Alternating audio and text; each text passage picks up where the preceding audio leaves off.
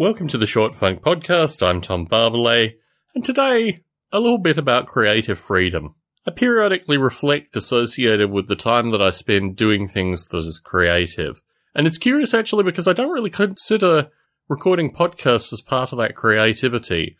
Although obviously this must seem very stupid to listeners. When I think of the creative freedom that I have, I think primarily associated with written word, music, and software. But really I probably should start considering these podcast recordings as well as being part of that creative freedom.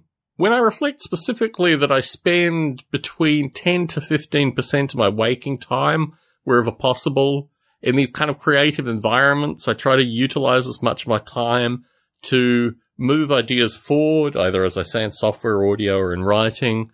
I realize that this is something that is central to my being.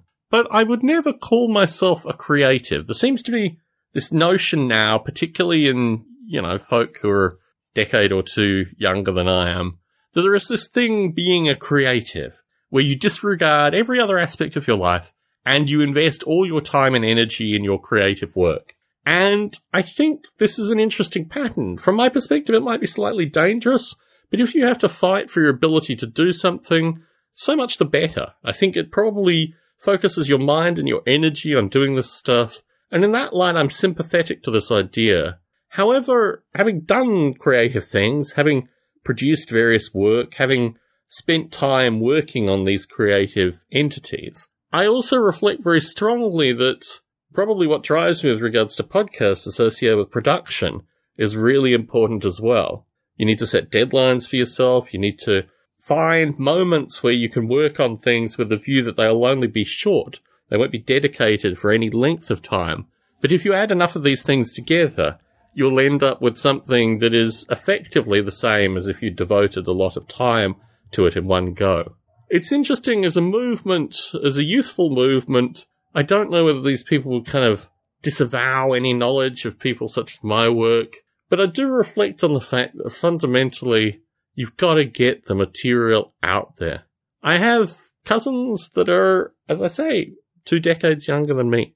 And some of them are musicians. Some of them are musicians that are actually quite well known. And I give them a lot of respect because even if it's 2 years between their album releases, they at least focus on producing music. But I have other cousins that call themselves musicians and artists but don't have the same production ethic. And in this light, it's very curious because my work clearly doesn't have the same kind of, impact or at least interest that their own works have. But quite frankly, I'm at a stage in my life where I'm happy to be a schmuck. I'll continue producing the stuff that I produce. I'll continue investing certain times in these almost self-serving fantasies where I work on various things and then release them.